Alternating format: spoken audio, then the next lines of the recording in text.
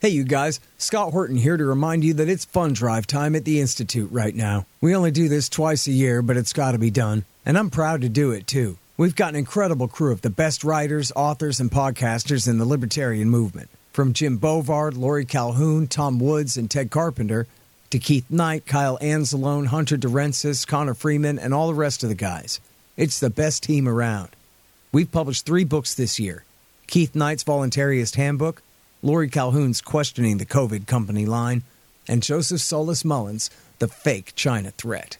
And here any day now, we will be publishing Thomas E. Wood's Diary of a Psychosis, Jim Bovard's Last Rites, and Keith Knight's latest, Domestic Imperialism. That makes 13 books so far, with more coming in the new year, including my new one, Provoked, How Washington Started the New Cold War with Russia and the Catastrophe in Ukraine, which I know is already overlong and overdue, but I'm working on it, I promise. And which brings me to the point. We don't have a big glass office building in downtown Washington. The money we raise goes straight to payroll and book production costs, and that's about it. The Libertarian Institute is the best bang for your buck in the movement. If you believe in what we're doing, please go to libertarianinstitute.org/donate for details on how you can help keep us going into the new year and the great kickbacks we offer as well. And we thank you for your support.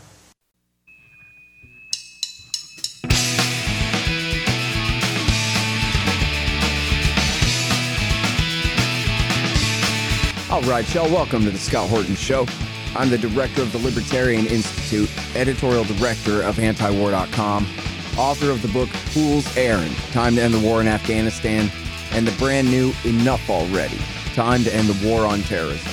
And I've recorded more than 5,500 interviews since 2003, almost all on foreign policy, and all available for you at scotthorton.org. You can sign up for the podcast feed there, and the full interview archive is also available at youtube.com/Scott Horton Show. All right, you guys, introducing Erik Sperling from Just Foreign Policy. He's been working hard on this Yemen issue for a very long time, which must make him the most frustrated person in America right now, dealing with this thing and all the recent developments going on over there. So, first of all, welcome to the show. How you doing, Erik? Doing pretty well. Not as frustrated on the Yemen front at this particular moment as we are on the Gaza front, I would say. But there is some interesting Yemen overlap. So, yeah. Well, I mean, and that's the most obvious thing there is the threat that the war could really heat back up since they've decided to, at least it's reported that they fired some missiles. I know they seized at least one ship, and they've been reported to have fired some missiles and some rockets toward Israel and towards American shipping civilian vessels as well as military vessels, they claim, in the Red Sea. I guess, believably, I don't know. I don't know what you know about that. Maybe let's just start with that. Can you kind of update us on what has been going on just in the recent developments there, and then we can backtrack to the negotiations and what effect this has on that?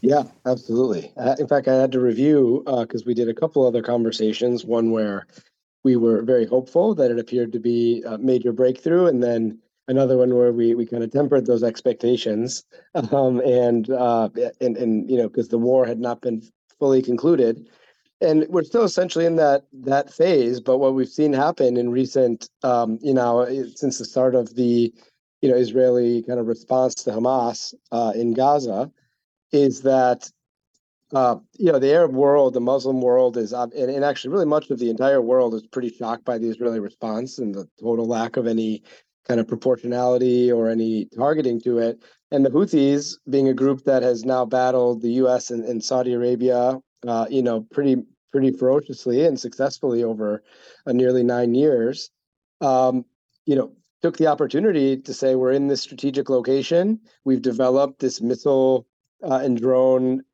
industry that they use to basically gain leverage against Saudi Arabia to force them into the peace deal. Over the last 5 years, they developed that. It's quite an impressive industry. I think all analysts agree that some level of Iranian in advising, but that there's a major domestic production component to it.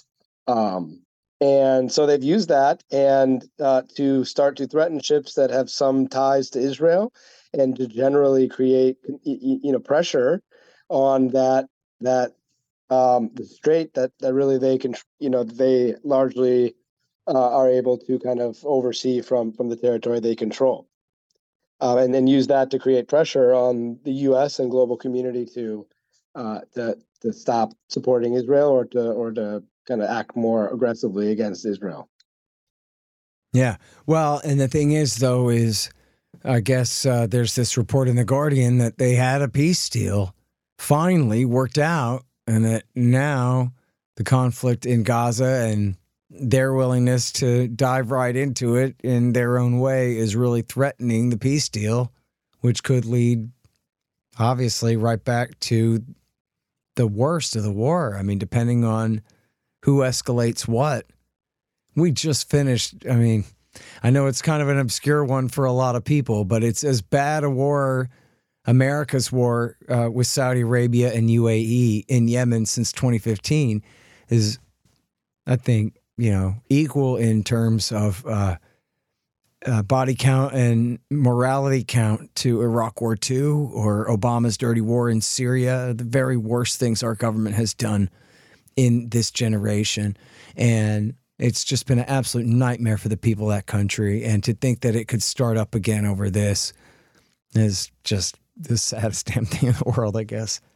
Well, I have good news on that front. I mean, maybe just quickly for the listeners and those who are trying to keep their minds around all of the countless dozens, if not hundreds, of places the U.S. is involved around the world or has some sort of pressure campaign. The Yemen war was for those, like, I grew up in the Afghanistan-Iraq war era. Those wars became less popular over time, and the U.S. has found ways to distance itself from the war, but it hasn't reduced the brutality. In Yemen, it was kind of the lead example of that, where we provide the weapons, we provide the intelligence, and we provide the diplomatic support. But the Saudis technically pull the trigger, and technically, and a Yemeni government, quote unquote, provides the legitimacy, even though both the Saudis could never know what to bomb without the U.S. telling them what to bomb and giving them the bombs. And the Yemeni proxy government, nobody thinks that if the U.S. withdrew its support, there's not a person that would ever, its legitimacy evaporates immediately, essentially. It's all based on U.S. diplomatic maneuvering at the UN and other places that even allows it to be even remotely considered a government. And so that is, kind of how we got to this. So, and then on top of the bombing, which was horrific, especially initially, they do a whole economic campaign. So the deaths are very quiet, but, for much of the war, the U.S. and the Saudis were keeping, almost all of Yemen just a few meals away from death. And of course, small issues could lead to mass, die-off events and children, some experts will discuss how could be an entire generation of children that have developmental problems due to nutrition issues in the last 8-9 years. And so anyway, that's where we were.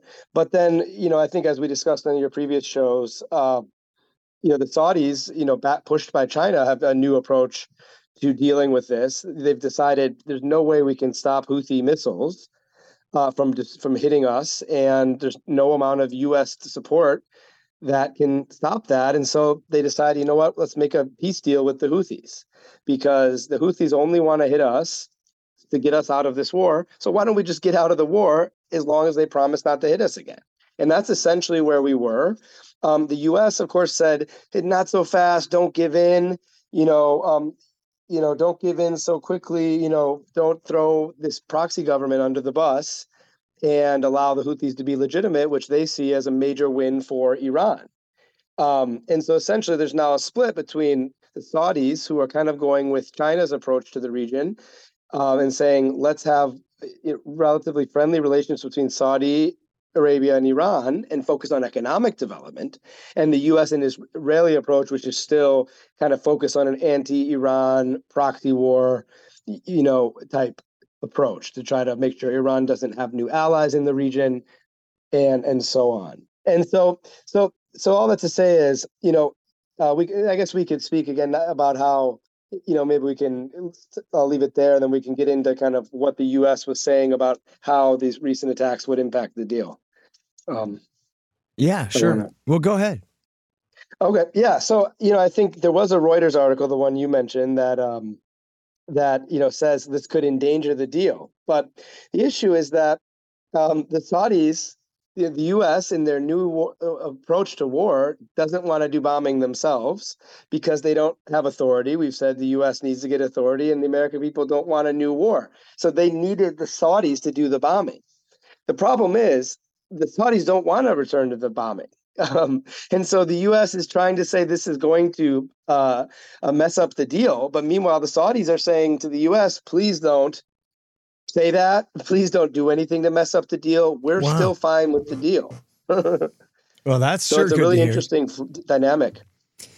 Yeah. Well, and of course, as Dave DeCamp was saying on Anti-War News the other day, that, the Saudis are in a difficult position here. They might like bombing the Houthis, but they don't want to be seen as bombing them on behalf of Israel and America, not right now. And so, yeah, even if they wanted to, which I think there's evidence they didn't. And the reason for that is just because the Houthi missile and drone program is so advanced that there's no amount of bombing you can do to the Houthis that will protect Saudi infrastructure. Now, that's the second time you've said that, but let's go back a minute, because this is at the beginning of 2021 when Joe Biden is sworn in. This was the real, invention of the Houthi forces then. They'd gotten a few lucky strikes, but they got a couple of more, pinprick strikes on oil fields and refineries just outside of Riyadh. And that was in February of 21 or January of 21, where... And then somebody in a big white robe said to MBS, enough of this. Right? And that was what it was. It was a direct causation right there. One more giant oil fire. And they said, okay, that was the last one of those. Yeah, I think, what we've seen, it's been consistent. And this is actually relates. I know some of your listeners think about other wars. We have know about other wars, say the war in Ukraine, or we've talked, Taiwan is one that some of us are fearing. But there's a dynamic where a lot of U.S. allies, the U.S. wants them to take the hit, and then provide providing the pretext for the U.S. to strike back very aggressively. But the Saudis have a lot of valuable stuff, and they are also somewhat proud, especially under MBS, and they don't feel like getting hit. They don't want to be, treated like a third world country. They want to modernize, and they do not want missiles or drones coming from, Iranian-backed, groups in their airspace. Yeah. And so the U.S. says, so essentially they just decided there's no way we can end these airstrikes, and so. But then, of course, I think what you mentioned is also really critical, which is that, and this just came out. There was a new polling. I could pull it up, but even the most moderate, pro-U.S. commentators admit that these Houthi actions are incredibly popular across the Muslim world. And so the Saudis, if anything, these attacks have actually weakened the U.S. proxy government in Yemen, totally sidelined it, and totally elevated the de facto government in Yemen's capital, which is the Houthis, not only domestically but also internationally across the region. Uh-huh. And so it's amazing to think that we've come to a place where when we initially started the war powers work, to try to cut U.S. support for the Saudi war, we wanted to force the Saudis to end the war, and now it has taken such a turn that it's the Saudis telling the U.S., please don't endanger our peace deal with the Houthis. We understand why the Houthis are doing this. You should end the war in Gaza, if you want to stop the Houthi attacks. Do not attack the Houthis and endanger our peace deal with them. Mm-hmm. So it's really just remarkable to see, how U.S. credibility has collapsed in the region, and, bringing together groups like Saudi regime and the Houthi rebels. Yeah. Well, I mean, this war has given a huge opportunity to the Shiite Crescent, as they call it, the Iranian-based Shiite alliance that now includes the Houthis and, of course, now includes the Iraqis and includes a Syrian regime that is more dependent on Hezbollah and Iran than ever before in the aftermath of Obama's dirty war there. And so all the Sunni kings from Jordan and all of the Gulf, they're all the sock puppets of the Americans. None of them can really even say anything or very much at all against what's going on. But the Ayatollah and the Shiite militias in Iraq, the Shiite militias in Syria, I don't know who's really attacking our guys in Syria, but they're saying it's not ISIS. It's Shiites allegedly allied with the regime there. And then with the strikes already ongoing, escalating in southern Lebanon between Hezbollah and Israel, assuming the thing doesn't just go to full-scale catastrophe for everyone, this has been a great opportunity for everyone from the Ayatollah to Nasrallah to build up their political capital in at least denouncing or even, committing strikes against Israel and their allies, in this case, America, hitting our guys or attempting to in Syria and Iraq. And we haven't had any killed yet, but we've had some real close calls. And so there's the danger of this thing escalating out of control, but even short of that, they're essentially solidifying massive public relations gains for their primary enemies. Yeah, it's remarkable. And it's, I'm not in the business of, insisting the U.S. should maintain a global, dominance where we must control militarily and geopolitically every part of the world. But even for these folks in D.C., where that is the prevailing kind of ideology, they're so beholden to what they see as this kind of domestic, both to their own, like in the case of Biden, his own historical, his own connection to Israel and that, over the course of his extremely long career. But, which is based on kind of his perception of what is politically important in the United States. And so on one hand, he's trying to compete against Trump with, pro-Israel, hawkish pro-Israel voters. But meanwhile, it's just decimating whatever was left of the U.S. reputation. To say that, we have to protect Ukraine because they are being, treated so unfairly and the violations of international law and the attacks on civilians, and then to go back and just pump weapons into Israel if they're doing this and barely say anything while the whole world is just, united in horror about it. It'd be different if the U.S. said, look, we're looking out for our own interests, and that's why we're supporting some countries and opposing others. But they really insisted it was all because of defending human rights and democracy and international law in Ukraine, and they really hit people over the head, bludgeoned people with that, saying, you gotta come on, aren't you going to stand up for human rights and oppose these types of things? And now they're doing the exact opposite in Gaza, and it's just remarkable to see that they, in the way that they can't understand the harm that this is doing to the U.S. credibility in both in the Mideast, but really around the world as well. Yeah. Hey, y'all, Scott here. Let me tell you about Roberts & Roberts Brokerage, Inc. Who knew? Artificial bank credit expansion leads to price inflation and terribly distorted markets. If you've got any savings left at all, you need to protect them. You need to put some, at least, into precious metals. Well, Roberts & Roberts can set you up with the best deals on silver, gold, platinum, and palladium, and they've been doing this since 1977. Hey, if you just need some sound advice about sound money, they're there for you too. Call Tim Fry and the guys at 800-874-9760. That's 800-874-9760, or check them out at rrbi.co. That's rrbi.co. You'll be glad you did. Hey, y'all, you should sign up for my Substack. It's scotthortonshow.substack.com. And if you do that, you'll get the interviews a day before everybody else. But not only that, they'll be free of commercials. How do you like that? Pretty good, huh? scotthortonshow.substack.com. Hey, y'all, libertasbella.com is where you get Scott Horton Show and Libertarian Institute shirts, sweatshirts, mugs, and stickers and things, including the great Top Lobsters designs as well. See, that way it says on your shirt why you're so smart.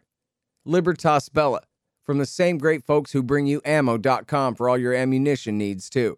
That's libertasbella.com.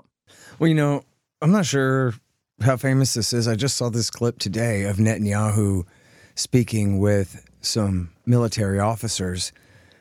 And there was an if in there talking about Hezbollah and the threat of escalation in Lebanon. But he, very boldly proclaimed that what we're doing to Gaza right now, we'll do to Beirut and to southern Lebanon. I'm relying on you guys to decimate these people for me. And so that is the threat of regional war right there. I mean, you could have a situation where, and we all remember Beirut, 1983, or at least have heard of it, when sort of proto-Hezbollah Shiite militant was sent and did that truck bombing, suicide bombing, killed 241 Marines and quite a few French soldiers as well.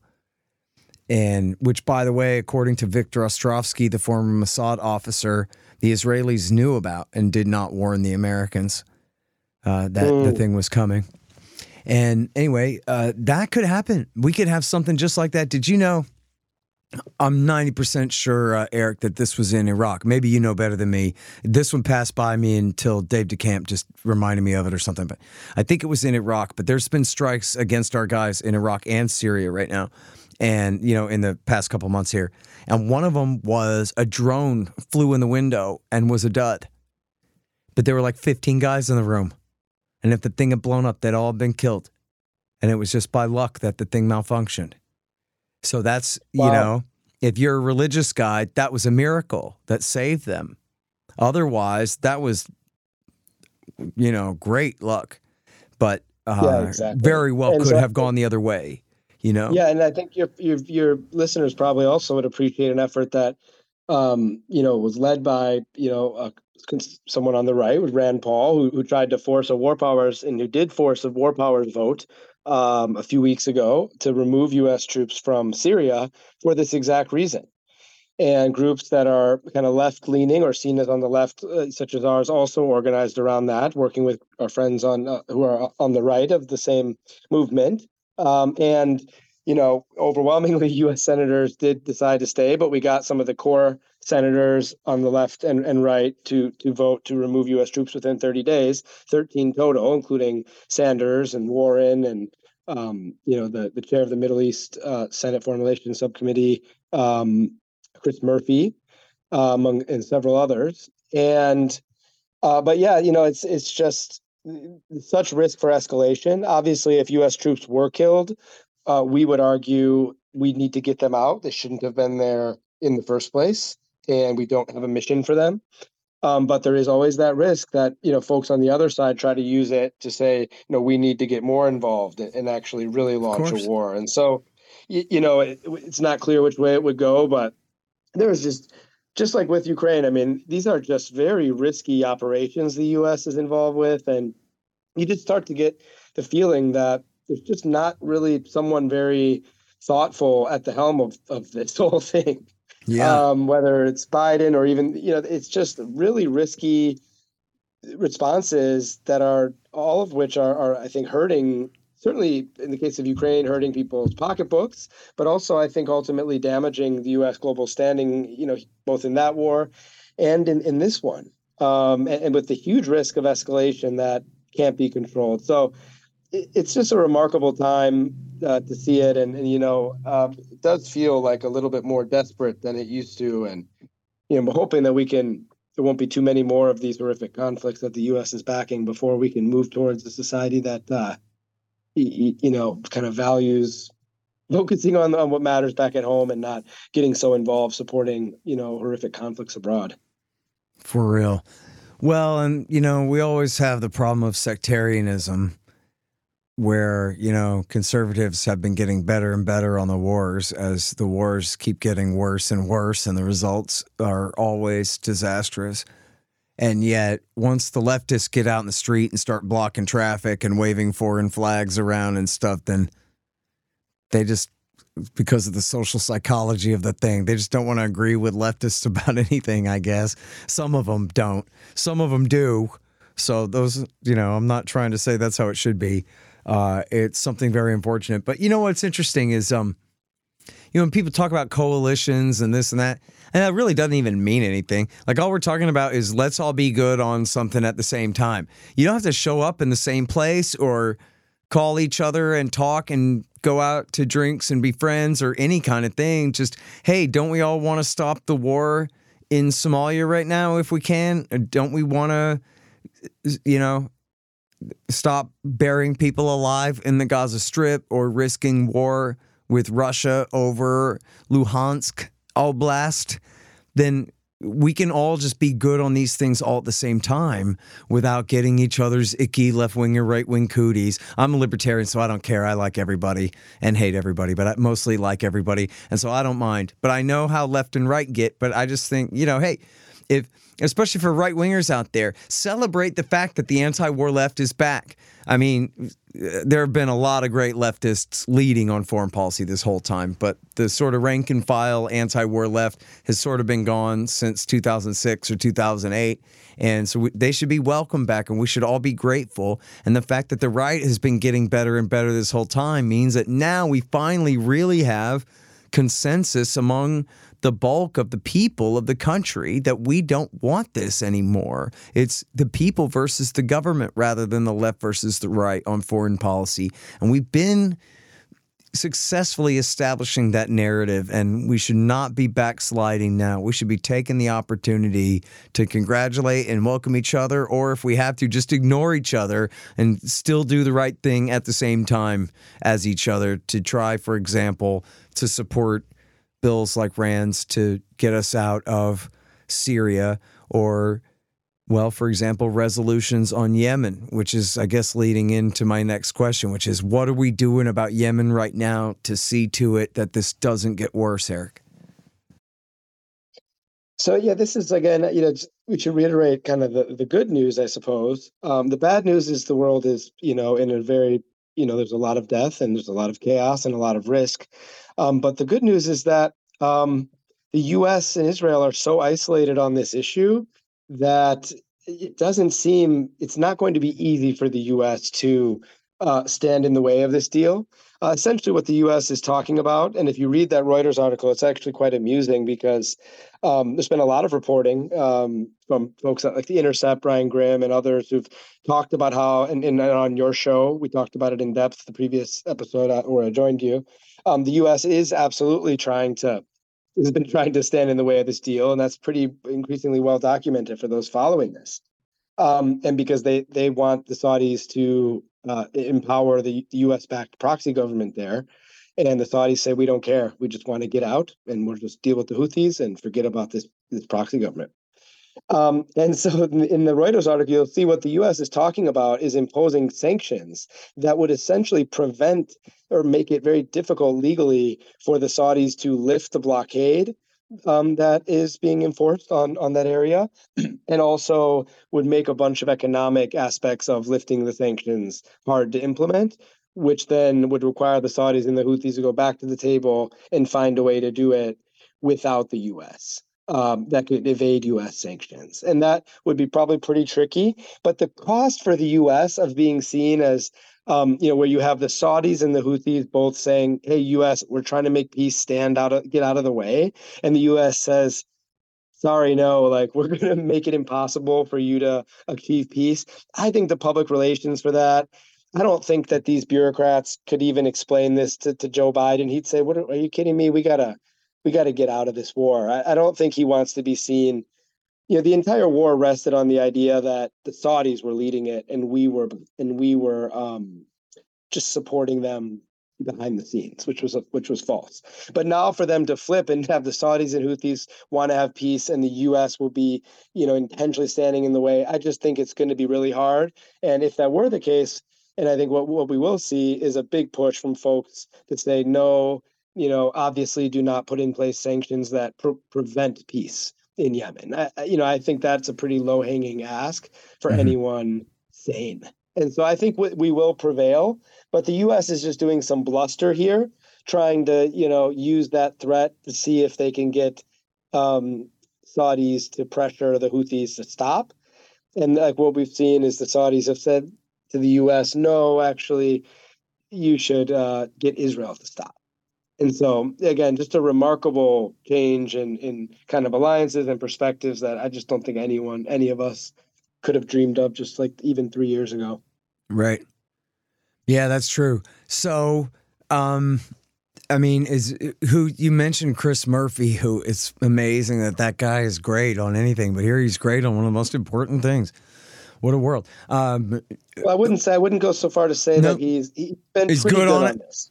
Yeah. He was quite good, and then once he realized that the U.S. backed proxy government was going to lose, once the experts told him, oh, actually, it's not just about a peace deal anymore. The U.S. backed proxy government has so little support, they're going to completely lose the war outright. Uh-huh. Then he took a more nuanced position. He's been a little better, but you're absolutely right to be a little bit, he's a very quote unquote serious NatSec guy who wants human rights advanced kind of insofar as it helps, advance U.S. power and hegemony. But I'd say in this case, he has been on the record in the past opposing these types of sanctions. And so he would be someone that we would be looking to. And he's the kind of person who talks so much about human rights and about peace in Yemen. He's exactly the kind of senator who there'd just be no way that he could justify this. And I think the administration knows that too. And they're just doing some bluster here. But it's not going to work because we just saw today reports, these attacks by the Houthis on these ships has led Israeli-linked ships to have a 250% increase in shipping insurance cost. So they're essentially enforcing a sort of backhanded kind of backdoor sanction, the Houthis are on Israel, which just speaks to why they've essentially launched themselves to kind of be the most seen as the premier resistance group to the U.S. and Israeli power in the region, which again speaks to what you said, which is just that once again, U.S. actions, the U.S. and our allies are undermining, I think, the American people's interests and really helping the people we say are our enemies. It just shows how smart our policymakers are at the top. Yeah, absolutely. All right, so Murphy being who he is, and I don't know. I mean, obviously, if you're from X state, then you got to try to focus on your own politicians somewhat. But is there real leadership? Is anyone in the House or Senate like really good on this, leading on this, that needs support? Is there an issue, a resolution, a thing that we can focus on and get behind now? I think the main issue, for those folks who do support it, and of course, I know folks on the right and on the left have different views on Israel, and and it's not to say that every action is illegitimate that Israel could do, but right now, for U.S. interests and for the region, I think the main focus is on ending this, ending this particular, period of Israeli military action, so that the region can calm down and Saudis and Houthis can get back to making peace, and the U.S. can't use any pretext to try to get in the way. But if people do want to reach out on Yemen specifically, they could reach out to their senator and ask them, to speak out against any new sanctions on Yemen that would prevent the peace process. But, that's your listeners are obviously very sophisticated, and that's going to be a very niche advanced thought that, I think some who follow these issues closely in the House or Senate would understand. But by and large, this is all taking place. These debates are taking place in very niche policy circles focused on the Mideast. And I will say is the administration, their actions are limited by what they know is kind of the latent power of the Yemen peace movement that is on the left and right. And so even when we're not taking a particular action at a moment, our power that we've demonstrated many times through forcing votes in the House and Senate, passing things, they know that power is there and it constrains their actions. So in that sense, we have to thank you and those of your listeners who've been active on Yemen, and because it's created a formidable force that shapes everything they do. And if you read that Reuters article, you'll see that Lender King and them, they literally say in the article, and they told the reporter, there's not a secret plan to undermine the Saudi Houthi peace deal. They had to actually say that because we've laid out in the media, so many of journalists, and that they're all the evidence indicates that there is basically a pretty undeniable plan for them to stand in the way of peace in Yemen. And so it just shows they're following all of the stuff our movement's doing, and it's shaping their actions. Right. And they can't stand it. They prefer foreign policy to be done in elite circles. The American people just go, numb yourself, with whatever your vices. Don't focus on what we're doing here in Washington to tinker with the lives over there. But this movement has been one of the more impressive ones as far as taking an issue that's off the radar and kind of using people power to kind of battle with these elite policy, and kind of hawkish policy dweebs. Yep. Okay. Well, man, thank you so much for coming back on the show. Did you call them dweebs? I agree with you if that's what you said. They really are. They are. That's exactly what they are. I'll invite you to DC if you want to, come see these folks in action. Yeah, Gordon Prather always called them the State Department weenies because he was an Army guy, so they were the weenies. Yeah. Yeah, that's pretty accurate. So anyway, well, thanks so much. For real. Hey, listen, you do great work, and you set a great example for others to follow, too. And I really appreciate your time on the show, as always, Erik. You as well, sir. Talk soon. The Scott Horton Show, Anti-War Radio, can be heard on KPFK 90.7 FM in LA, APSradio.com, antiwar.com, scotthorton.org, and libertarianinstitute.org.